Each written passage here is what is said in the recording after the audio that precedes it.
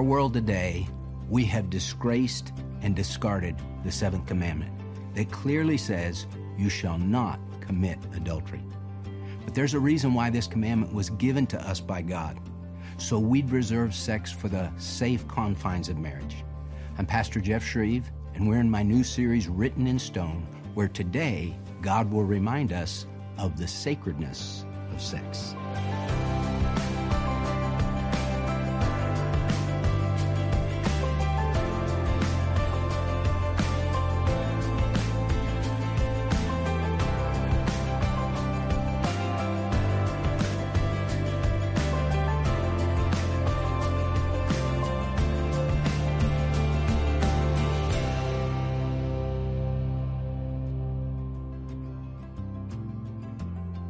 We're in a series on the Ten Commandments, and we're going through commandment by commandment, and today we're on commandment number 7, Exodus 20, verse 14, you shall not, emphasize not, commit adultery.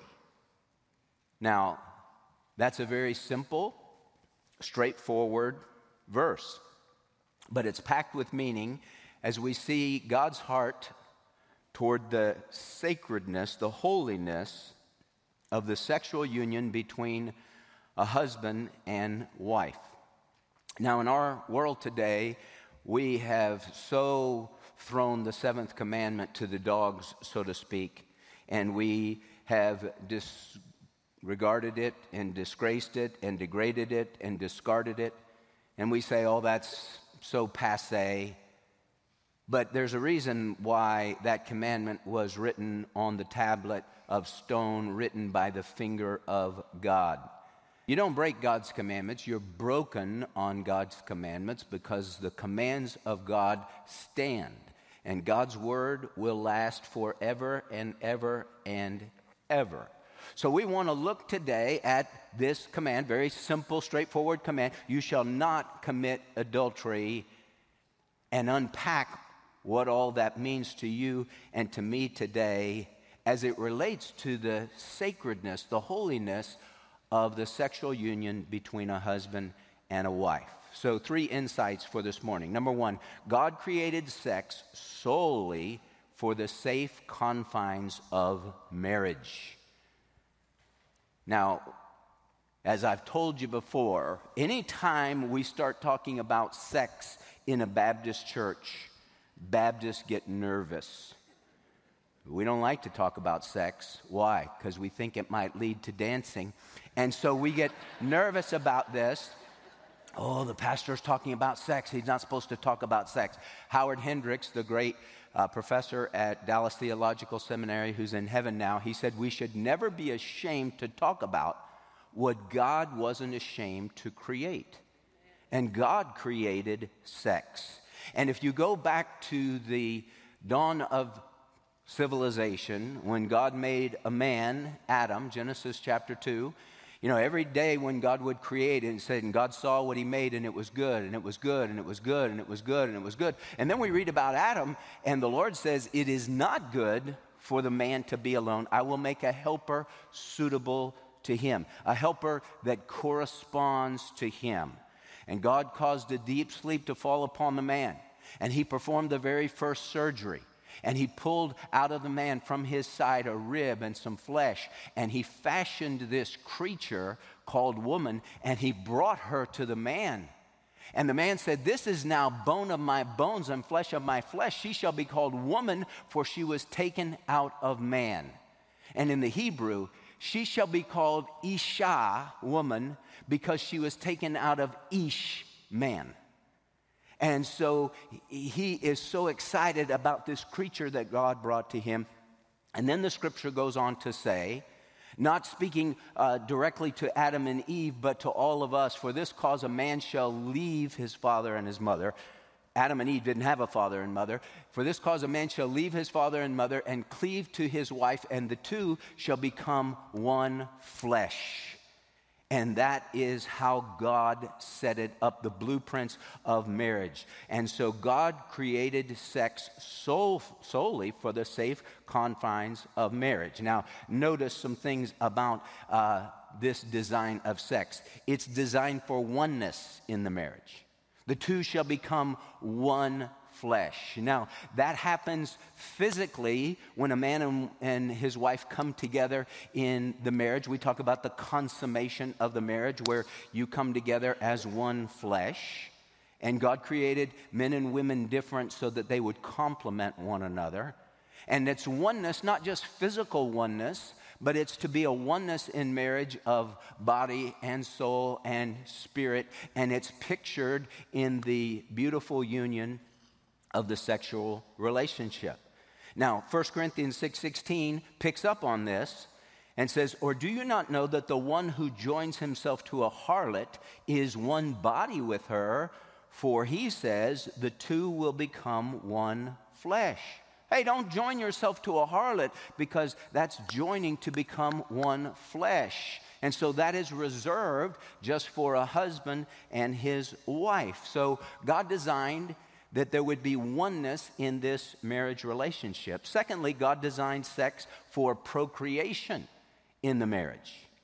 And he said to Adam and Eve in a summation chapter, Genesis chapter 1, Genesis 2 backtracks a little bit on day 6, because in Genesis 2, Eve isn't created yet until the end of the chapter. But in Genesis 1, the Lord's giving us an overview, and he says this in verses 27 and 28, "And God created man in his own image. In the image of God, he created him. Male and female, he created them. And God blessed them, and God said to them, be fruitful and multiply and fill the earth and subdue it." We learn a lot from the book of Genesis. We learn that God made them male and female, and God made Adam and God made Eve, and God said, be fruitful and multiply and fill the earth. How do we do that? We do that through the sexual relationship between Adam and Eve, between a husband and his wife. So God created sex to be that expression of oneness in the marriage, and the man and his wife were both naked and they were not ashamed. There was perfect oneness there in the Garden of Eden until they sinned in Genesis chapter 3. And then for procreation. And thirdly, he designed sex for pleasure in the marriage. You know, the Lord could have made it to where the sexual union between a husband and wife was just neutral. There was no pleasure involved. God didn't create us like that. He could have created it where it's just pain. You know, coming together to procreate, it was like having a root canal. And people, I mean, it had been Adam and Eve, and once Cain killed Abel, that was it. You know, I mean, just no more, you know. And because it would be like, I'm not doing that, that hurts. But he didn't create it like that. He created it where there's this fire, there's this excitement, and there's pleasure involved, and that's not a bad thing. That's a good thing. And even the Bible tells us about that. Song of Solomon, chapter 7. Listen what Solomon says about his wife. I believe this was his first wife. He had 700 of them, but this is the first one. This is before he kind of fell off the wagon here. And he says, how beautiful. She's probably dancing before him. He's really enjoying what he sees. How beautiful and how delightful you are, my love, with all your charms. Your stature is like a palm tree, and your breasts are like its clusters. I said, I will climb the palm tree, and I will take hold of its fruit stalks. Oh, may your breasts be like clusters of the vine, and the fragrance of your breath like apples, and your mouth like the best wine. Solomon is really enjoying his wife and how she looks. Men are very visual. And there's nothing wrong with that. God exalts that. He created sex to be pleasurable, but only in marriage. This is what he says in the New Testament in 1 Corinthians chapter 7, beginning in verse 3. He said, let the husband fulfill his duty to his wife, and likewise also the wife to her husband. The wife does not have authority over her own body, but the husband does. And likewise also the husband does not have authority over his own body, but the wife does. Stop depriving one another. God is pro-sex in marriage. And the husband fulfills his duty to his wife, and the wife fulfills her duty to her husband. And when Debbie and I were first married and I ran across 1 Corinthians chapter 7, I would tell her in the morning, Debbie, I'm reporting for duty. Just wanted her to know, because just want to be a doer of the word. And reporting for duty. So when we think about sex in marriage, see, God designed it only in marriage. Think about sex this way. Sex is like fire. It's like a roaring fire.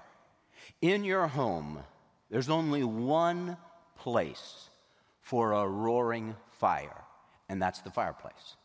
You don't want a roaring fire in your attic. You don't want a roaring fire in the living room rug. You want it only in the fireplace. So sex is fire, and marriage is the fireplace. And God says, hey, I want you to have a roaring fire, but only in the safe confines of marriage.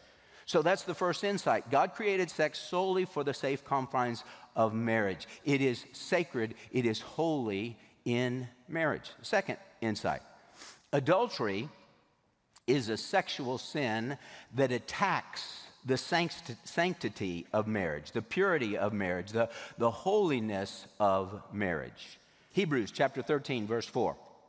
Let marriage be held in honor among all, the married and the unmarried. Hold marriage in honor among all, and let the marriage bed be undefiled, for fornicators and adulterers God will judge.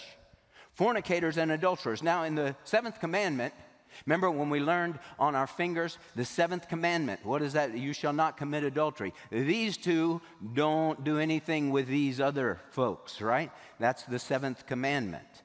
But is it just adultery? Is God only saying you shall not commit adultery, but you can commit fornication? So if you're not married, you can have sex with lots of people as long as they're not married. No, the seventh commandment forbids adultery and fornication. Fornication is what people do when they're not married and they have sex with someone who is not married. They haven't committed adultery, but they have committed fornication. And Hebrews 13:4 says, fornicators and adulterers, God will judge. The Lord is very clear about this, and he's very strong about this. Let the marriage bed be undefiled. So it forbids both of those things. Secondly, it forbids any sexual immorality. So you take the Bible and you start piecing the Bible together with other parts of the Bible. 1 Thessalonians 4:3. For this is the will of God. Lots of people want to know, what's the will of God? What's the will of God? What's the will of God for my life? This is the will of God. Your sanctification, your holiness, that is that you abstain from sexual immorality. Now, the word that's used there in the Greek is porneia, from which we get our word pornography. And porneia is a very broad term. It covers all types of sexual immorality. It covers adultery, it covers fornication, it covers homosexuality, it covers all sorts of bestiality, it covers just a big blanket term. This is the will of God, your sanctification, that you abstain from sexual immorality. Now, when you talk to couples that are dating, high school couples, college couples, and in today's world, I mean, it's nothing, it's sad to say, but it's nothing for people to meet and boom, they have sex on the very first date. Well, that's just blowing past Hebrews 13:4. That's just showing I have no fear of God. Fornicators and adulterers, God will judge. And we're to live in the fear of the Lord always. But here's the thing. You have couples, Christian couples, and they say, well, how far can I go before I cross the line? You know, they want to know that. And what can we do? Can we kiss? What can we do? Is there a limit?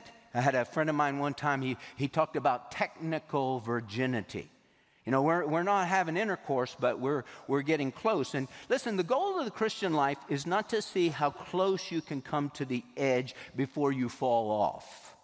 It's to keep yourself unstained by the world. And so where's the line? The line is in your heart. because the seventh commandment forbids lust in the heart. Jesus, in the great Sermon on the Mount, he told the people, "You have heard that it was said, 'You shall not commit adultery.' But I say to you that everyone who looks on a woman to lust for her has committed adultery with her already in his heart."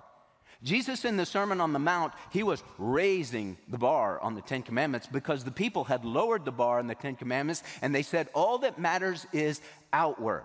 So, you shall not murder. So if I haven't murdered anybody, then I fulfilled the Ten Commandments, or that commandment number 6. And Jesus said, hey, if you have hate in your heart toward your brother, you have broken that commandment. And he takes it back to the heart. And all throughout the Bible, if you want to know what the Bible is about, God is not interested in rules. He's interested in a relationship with you, and he's interested in the heart. God doesn't see as man sees. Man sees the outward appearance, but the Lord sees the heart. And the Pharisees did everything just meticulously well on the outside, and Jesus said, this people honors me with their lips, but their heart is far away from me, but in vain do they worship me, teaching as doctrines the precepts of men. Your heart is far away, and that's what I want, your heart. And see, the heart, the Bible says in Proverbs chapter 4, watch over your heart, guard your heart with all diligence, for from it flow the issues and the springs of life. Everything comes out of the heart. Jesus said in Matthew 15:19, out of the heart come evil thoughts, murders, adulteries, fornications, thefts, false witness, and slanders. Where does it come from? It comes from out of the heart. And your heart is connected to your mouth because the mouth speaks from that which fills the heart, and your heart is connected to your eyes because your eyes see what your heart desires. Everything goes back to the heart. Hey, adultery, a sexual sin that attacks and robs and destroys the sanctity of marriage. And then insight number 3, the good news. We can safeguard our lives from this devastating sin. Now, I realize that I'm talking to people, and you might be here and you're like, I don't like this sermon at all because this is hitting really close to home. And I know that, you can't unscramble eggs, and things that you've done in the past that you wish you could go back and redo, well, you can't do that. All you can do is make things right. But what you can do from this morning onward is to say, hey, I'm going to safeguard my life from the devastating sin of porneia, of sexual immorality, of adultery, and of fornication. And I'm going to take God's word to heart. Let marriage be held in honor among all, and let the marriage bed be undefiled. For fornicators and adulterers God will judge. And God, I don't want to be a fornicator or an adulterer. I don't want to participate in sexual immorality. It is your will that I abstain from sexual immorality. So how can we safeguard our lives in the world in which we live that's just permeated with sexual immorality, just coming out from every orifice of the nation? How do we protect ourselves? First of all, we can make a covenant with our eyes. As Job said in Job 31 verse 1, I have made a covenant with my eyes. How then could I gaze at a virgin? How then could I look upon a maid? Now, remember, the eye sees what the heart desires, so it's always a heart issue, and you got to go back to the heart and say, why does my heart desire these things? God, give me a heart, give me a passion for you that far exceeds my passion for anything else. That's a prayer I pray on a consistent basis. Secondly, we can decide not to play with fire. What did we say earlier? Sex is fire. The only place for fire is in the fireplace. And marriage is the fireplace. That's the safe confines of the sexual relationship. That's the way God made it and God intended. And we can say, I'm not going to play with fire with other people. Proverbs chapter 6. Can a man take fire in his bosom and his clothes not be burned? Of course not. Can a man walk on hot coals and his feet not be scorched? So is the one who goes into his neighbor's wife. Whoever touches her will not go unpunished. So we can make the choice now to say, I'm not going to go in the way of temptation. I'm not going to play around with fire. You see somebody that you find very attractive, you just keep your distance from that person. You just know, hey, I find you very attractive, so therefore I'm going to always keep my distance from you. I've had to do that through my life because you're always going to find somebody. You meet people all the time. You think, oh, that person's very, very attractive. Keep your distance from them. See, foolish is the man who says, well, I find this person very attractive. I think I'm going to spend time with them. You're married to somebody else. You don't need to be spending time with this person you find attractive. Hey, if you don't want to fall down, don't walk in slippery places. And so, therefore, the one who thinks he stands, take heed lest he fall. And we have people getting into emotional affairs. How does that work, an emotional affair? Well, women are very emotional. Women typically don't go right away for the physical affair. Men want the physical affair. Women want the emotional affair. And emotional affairs always lead to physical affairs because that's just the flow of it. And so you can say, hey, I'm not going to do that. I'm not going to play with fire.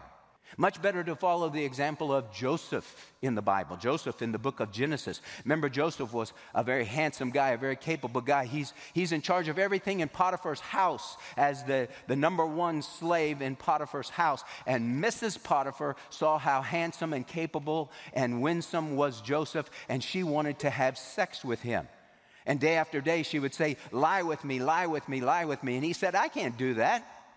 He said, how can I sin against God by doing that? And Potiphar has put me in charge of everything that he owns. The only thing that's off limits is you, and I'm not going to sin against God by doing that. Well, one day, as it turns out, it's just Potiphar's wife and Joseph, and they're in the house. All the other servants are out of the house, and she grabs him by his coat and says, lie with me. And Joseph, what does he do? He spins out of his coat and he runs. He didn't try and talk to her about it. He didn't try and say, well, let's pray about this. I don't think this is a good thing. Let's pray about it. No, he got out of there. He saturated that place with his absence. And that's what the Bible says do. 1 Corinthians 6:18, flee immorality. Every other sin that a man commits is outside the body, but the immoral man sins against his own body. Or do you not know that your body is a temple of the Holy Spirit who is in you, whom you have from God, and that you are not your own, for you have been bought with a price. Therefore glorify God in your body. Don't put yourself in a situation where you're going to fall. Get out of there and don't put on the Lord Jesus Christ, Romans 13:14 says, and make no provision for the flesh with regard to its lusts.